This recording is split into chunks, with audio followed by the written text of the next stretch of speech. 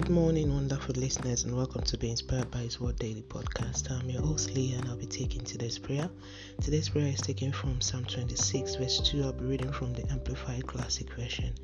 Examine me, O Lord, and prove me. Test my heart and my mind. Let's move on to the prayer point. Heavenly Father, I worship your name and give all praise due to you alone. King of Kings, thank you for this awesome day and grace of life.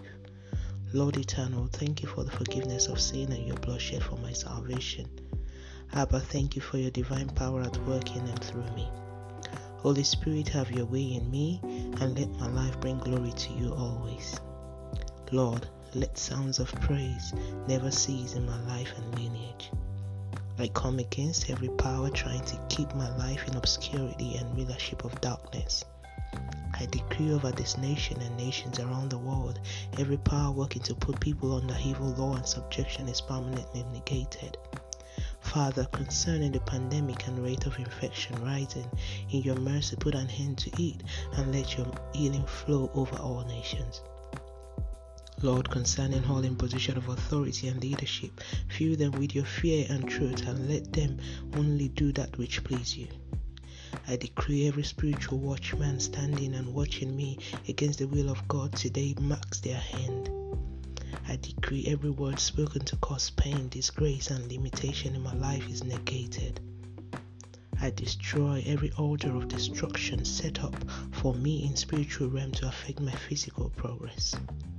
I decree concerning vessels for this daily prayer, all impacted by it in our household, no failure will be heard of in our abode. We succeed always in Jesus' name. Now it's time for your personal prayer.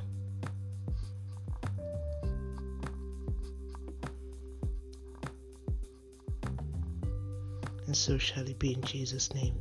Thank you, Holy One of Israel, for answered prayers in Jesus' name. Let's move on to the daily confession. Sin shall not have dominion over me. I am operating in the power of the Word of God. I'm the righteousness of God by faith as Jesus is to in this world. Sounds of praise is what I hear and all that will be heard from my abode henceforth. No weeping or gnashing of teeth is permitted.